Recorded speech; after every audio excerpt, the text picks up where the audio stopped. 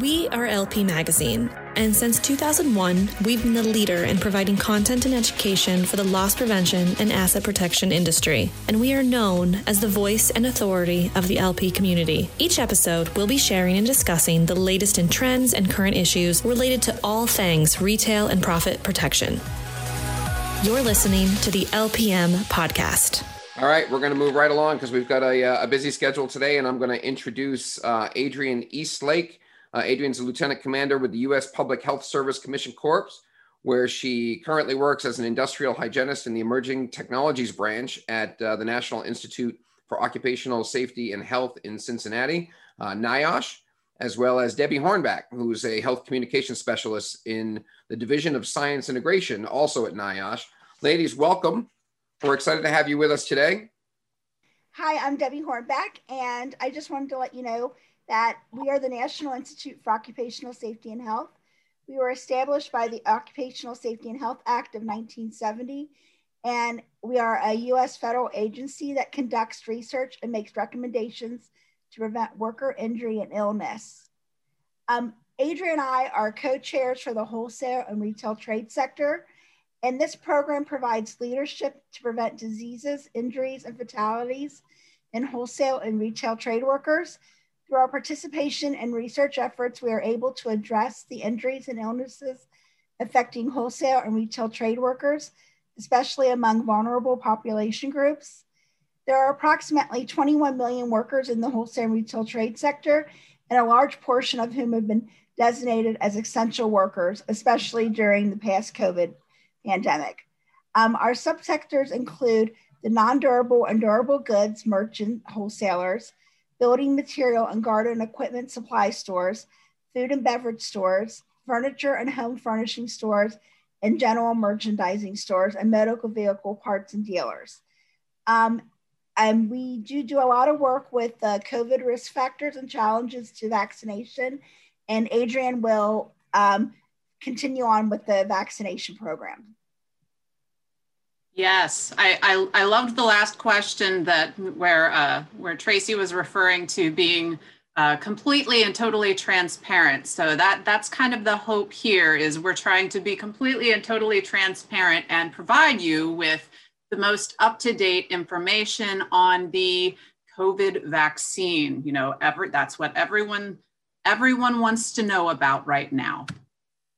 Because it's been 1 year since these COVID infections were first identified.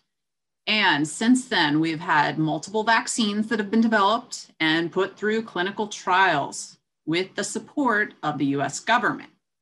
And so far, as you can see on that left-hand table there, we've got 3 that have received emergency use authorizations from the Food and Drug Administration. As I'm sure you're all aware, vaccination is a critical tool in bringing this pandemic to an end and getting back to normal, whatever that normal happens to be. So CDC continues to work with states to understand what are the roadblocks and to figure out how to overcome challenges in distribution and administration to ensure we are getting vaccines into arms as quickly and safely as possible. As you can see there, as of March 22nd of this year, over 126 million doses of COVID vaccine have been administered, and those numbers just continue to go up on a weekly and daily basis. So as I mentioned, there are the 3 different vaccines that have received the emergency use authorizations. One is the Pfizer, also known as BioNTech. Another is Moderna, and the third is Johnson & Johnson, also referred to as Janssen. So the Pfizer vaccine is authorized for individuals who are aged 16 and older. And as you can see, you have to receive 2 doses given 21 days, 3 weeks apart. The Moderna and Johnson & Johnson vaccines are authorized for individuals aged 18 and older. All 3 of the vaccines were tested in very diverse adult populations, included minorities and also older adults. All of the available vaccines have been proven effective at preventing serious illness, hospitalization, and death from COVID-19 disease. It's currently unknown how long the protection from receiving the vaccine might last. Since vaccination really only began in December, data to determine vaccine effectiveness is currently being collected and analyzed, but is not yet available. The most current data is that the effectiveness of the vaccine is good for 90 days. That will change as more vaccine data becomes available. All right, so we do realize that you may have concerns about the safety of these COVID vaccines because, well, they use new technology, but we want to let you know that these vaccines were developed based on years of research. So for both the Pfizer and the Moderna vaccines, they both make use of mRNA technology. And while it's new, it's not an unknown technology. So this technology has been studied for decades, and it has been used in vaccine trials for influenza, Zika, and rabies. In addition, beyond vaccines, mRNA has been used in cancer research to trigger the immune system to target specific cancer cells. So then for the Janssen or Johnson & Johnson, whatever you want to call it, for that particular vaccine, it is a different type of technology, but it's a technology that has been used since the 1970s. It's a viral vector technology. So this technology has been used and studied for gene therapy, it's been used to treat cancer, and it's been used for molecular biology research. So for decades, since the 70s, viral vector vaccines have been used and around the world. Some of the vaccines that were previously used and made using viral vectors, they've been used in the Ebola outbreaks. And a number of studies have focused on viral vector vaccines against other infectious diseases such as Zika, flu, and also HIV. So another critical piece has been the investment in manufacturing for these vaccines. And the investment occurred even before the vaccines were proven effective. So before the emergency use authorization, before many of the clinical trials were even completed. They were already manufacturing these vaccines. So the US government and vaccine manufacturers invested millions of dollars to scale up the vaccine production while the trials were still in progress. What this did is it reduced the amount of time between the authorization and the implementation. So between authorizing it as good to go and starting to get it into people's arms.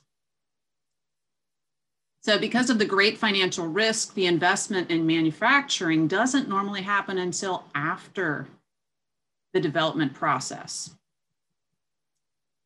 So FDA and CDC are prioritizing review and authorization of these COVID-19 vaccines during the pandemic because we want to get the vaccines to arms quickly. So concerns and misinformation about vaccines are not new. So here we go. Even back in the early 1800s, people were scared of something like a cowpox inoculation. People were afraid that cowpox inoculation could turn them into cows. Well, we know that's not true. So let's come back to the present. And I want to address some of the key facts about vaccination and some of the common myths that are currently circulating. So number one, getting vaccinated can help prevent you from getting sick with COVID-19. Well, this is true. Vaccination works by teaching your immune system how to recognize and fight the virus that causes COVID-19, and that protects you from getting sick. Number two, people who have already gotten sick with COVID-19 may still benefit from getting vaccinated.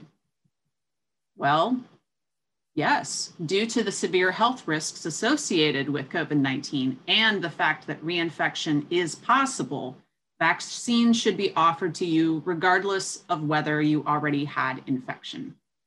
At this time, experts do not know how long someone is protected from getting sick again after recovering from COVID-19.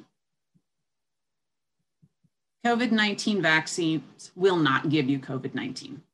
So none of the authorized and recommended COVID-19 vaccines or the vaccines currently in development in the US contain the live virus. So what does this mean? It means it can't make you sick. So next, COVID-19 vaccines will not cause you to test positive on COVID-19 viral tests. So neither the recently authorized and recommended vaccines or the other vaccines currently in trial will cause you to test positive on viral tests, which are used to see if you have a current infection. Some of you will be familiar with them. Either the people referred to it as the brain stab, where it goes way back into the back of your throat, or even just around the inside of your nose. That's looking for a current infection. Now, if your body develops an immune response, which is, of course, the goal of vaccination, there's a possibility you may test positive on some antibody tests.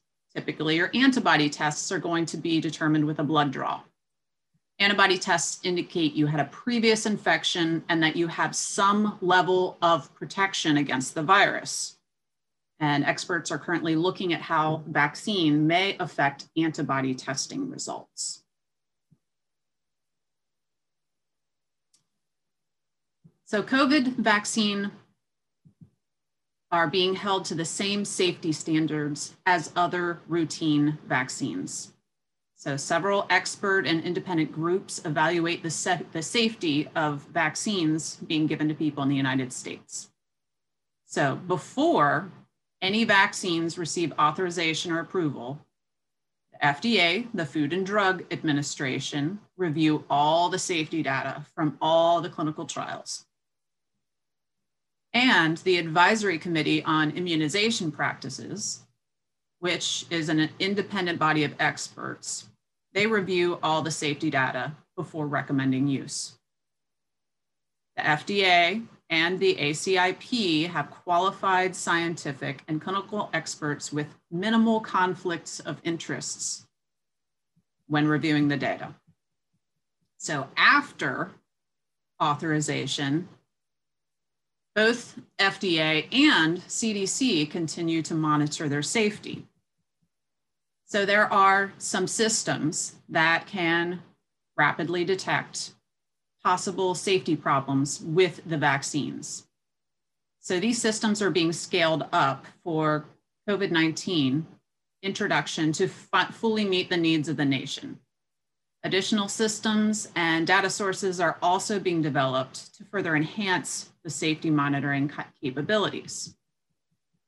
A couple of the systems that are in place, one is called vSafe. If you have received a vaccine, then you may be familiar with it. It's a smartphone-based after vaccination health checker.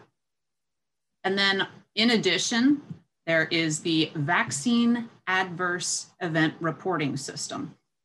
And we love our acronyms, so we call it VAERS, because of course we love our acronyms. It's a national system that collects reports from healthcare professionals, vaccine manufacturers, and from the public about adverse events that happen after vaccination. Some of these, if there are issues, then these these events are followed up with specific studies. So again, a little bit more about vSafe, smartphone-based tool. I actually have received my vaccine and I went through and used this. It was extremely easy to use. So what you do is you log onto it and it checks in with you on a daily basis. And you pretty much tell it whether or not you have any side effects from the vaccine. And depending on the answers, someone from CDC may contact you to get more information. It'll also remind you to get your second vaccine if you, in fact, need to get a second vaccine. You can easily access vSafe through either wherever you get your vaccine or from the CDC's website. So before vaccination, you should learn more about the different types of vaccines and how they work. And of course, I'm giving you some of that information during this presentation. So during your vaccination appointment, you should get information about the specific type of vaccine that you receive. After you're vaccinated, you should be given a vaccination record card that tells you what vaccine you received, the date you received it, and where you received it. It's important to take this if you do in fact require a second vaccine. It is important for you to take that card with you to your second appointment so that you can have your second vaccine documented on the same card. So even after you have been vaccinated, it's still important to continue using all the tools available to help stop this pandemic. So cover your nose and your mouth with a mask when you're around others. Continue the social distancing, avoid crowds, and always, and this was before the pandemic, please wash your hands. So here's a great image showing that initially, back in December, like I mentioned, when we first started giving the vaccine, we had a very low volume of employers about vaccines. CDC has created an essential workers toolkit. This toolkit includes multiple adaptable resources to address common questions and concerns and raise awareness about the benefits of COVID vaccine. This is actually a very wonderful tool. It has a lot of great frequently asked questions. If you happen to make use of PowerPoint slide decks within your workplace, if you have newsletters that you send out, if you happen to tweet within or have any kind of social media access to your workers within the workplace, this is a really great tool, adaptable tool. There are posters that you're able to hang in break rooms. One of my favorite things that's actually on this website, everyone, when you go to vote, everyone loves to get the I voted sticker. Well, on this website, there's a template where you can have your I'm vaccinated sticker. So come on, everyone likes a sticker. We were all in kindergarten at one point. So making COVID vaccination part of your workplace wellness program offers many benefits to you and your employees. To keep your workplace healthy, consider offering free on-site vaccination at your business locations, if possible. Employers considering implementing a workplace vaccination program should contact the health department in their jurisdiction for guidance. The planning process should include input from management, human resources, employees, labor representatives. Employers should offer the vaccination at no charge and during work hours, and it's also recommended to offer flexible paid leave policies for those workers that may experience post-vaccination symptoms. So if you're hosting a vaccine clinic at your work, if you're unable to host a vaccine clinic at your site, you can still encourage vaccination by providing information to your workers about where they can get the vaccine, such as some of the mega events or things close by. In addition, being flexible in your human resources policies, establishing policies that allow employees to take paid leave to seek the vaccine. In addition, even offering transportation to some of these off-site vaccination clinics. Promotional posters and flyers to advertise some of the locations that are offering vaccine in the community can be helpful, or posting articles in company communications about the importance of vaccine and where to get it. Now, for those of you who have been vaccinated or know individuals who have been vaccinated, there come up questions. So I figured I would just run through a few of these for you. So fully vaccinated people can visit with other fully vaccinated people indoors without masks or social distancing. You can visit with other unvaccinated people from a single household if unvaccinated persons are low risk for severe COVID indoors without masks or social distancing. In addition, you can refrain from quarantine and testing following a known exposure to COVID-19 if you are asymptomatic.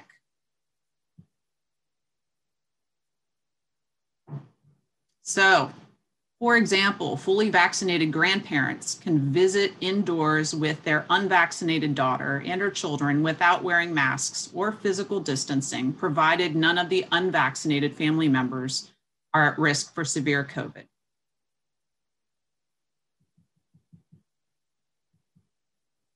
So here are just some additional examples.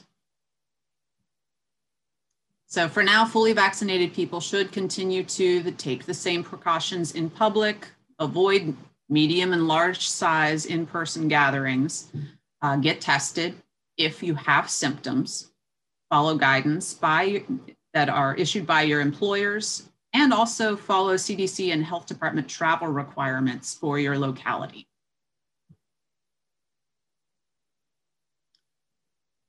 And here is some of the scientific evidence supporting that. So if you want additional information, you should be able to access that through the science brief there below. We have some additional web links because we have lots and lots of information available on our CDC website. Of course, additional resources. And that is all I have for this afternoon. If you have any questions, please feel free. We do have questions, actually. Thank you, Adrian. Excellent. And thank you, Debbie, as well. A couple of questions that we're fielding here. Our retail company has done a pretty good job tracking all of our associates who received a positive test result. How important do you think it's going to be in going forward that we also track those employees who've gotten vaccinated? See, that gets to be a very sticky point, because if you are tracking, if you're tracking positive test results, then you're also you're tracking their health history, and it has been a very difficult sticking point. You can ask if your employees have received the vaccine, but they are not required to let you know. That's really the answer to that in a nutshell. Okay. How long do you think it will take to update the vaccine duration? There's no incentive for people to get a vaccine who is perceived as largely untested for only 90 days of protection. As I said, new data is being collected as we speak. And because everything has happened so fast, this is a novel virus. Everything is really quite new. We didn't even have tests for this virus, much less vaccines.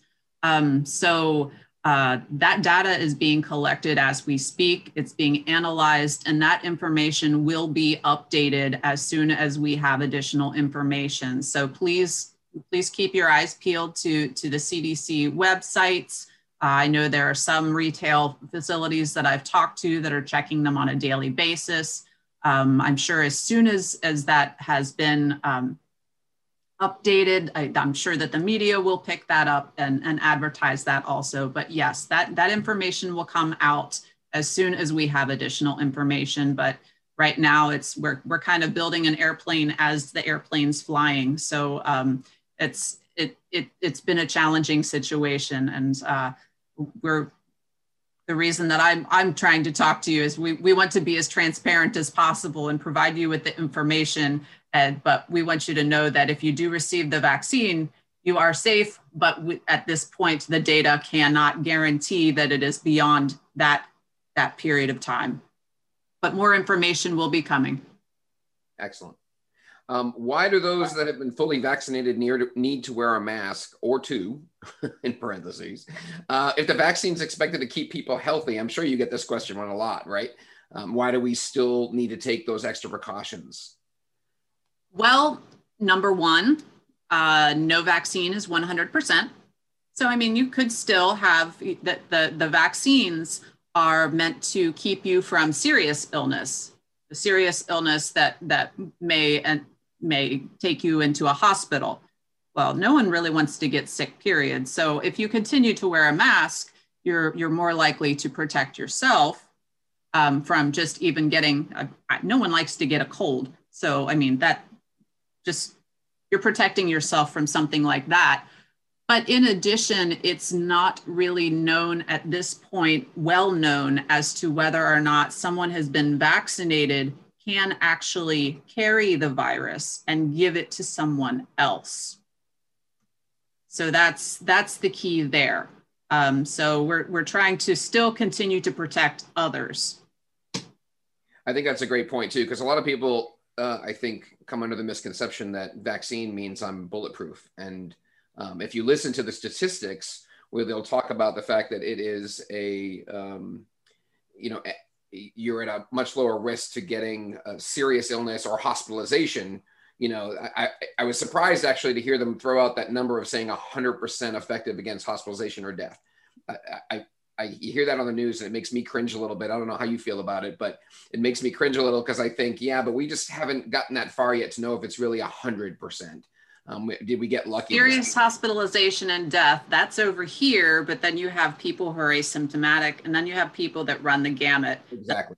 Yeah. And there are some people who, when they get the common cold, it knocks that person out. And I would much rather try to continue to take the precautions so that I personally don't end up being that person in the middle who ends up getting even the less serious version of COVID, where it might still knock me out.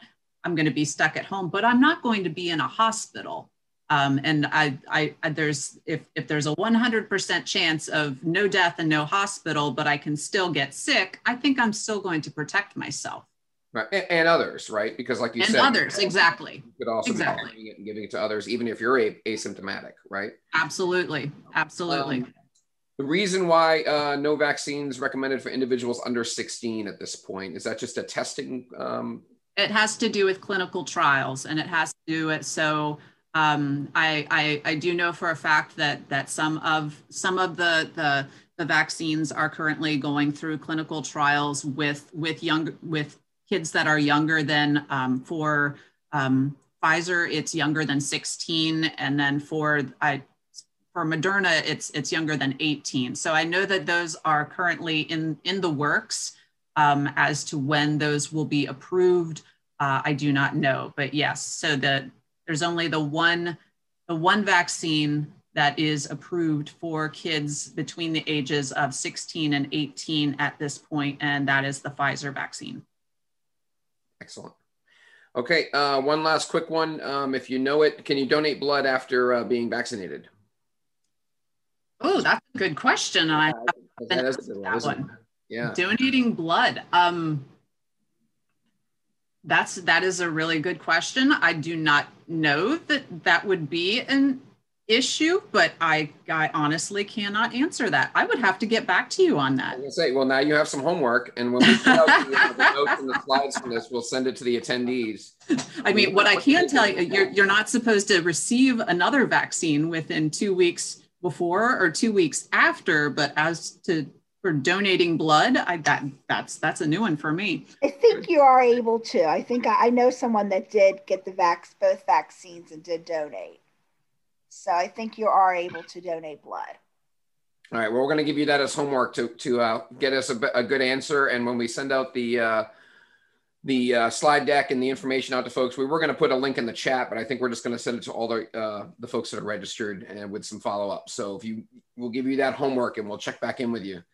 Absolutely. And if anyone has any questions, please, and we were unable to get to your questions, please feel free to reach out to me. My information will be on the slide deck, and it's still up right now, but I'm about to stop sharing the screen, so it's okay. Wonderful. Thank you both so much. We appreciate it.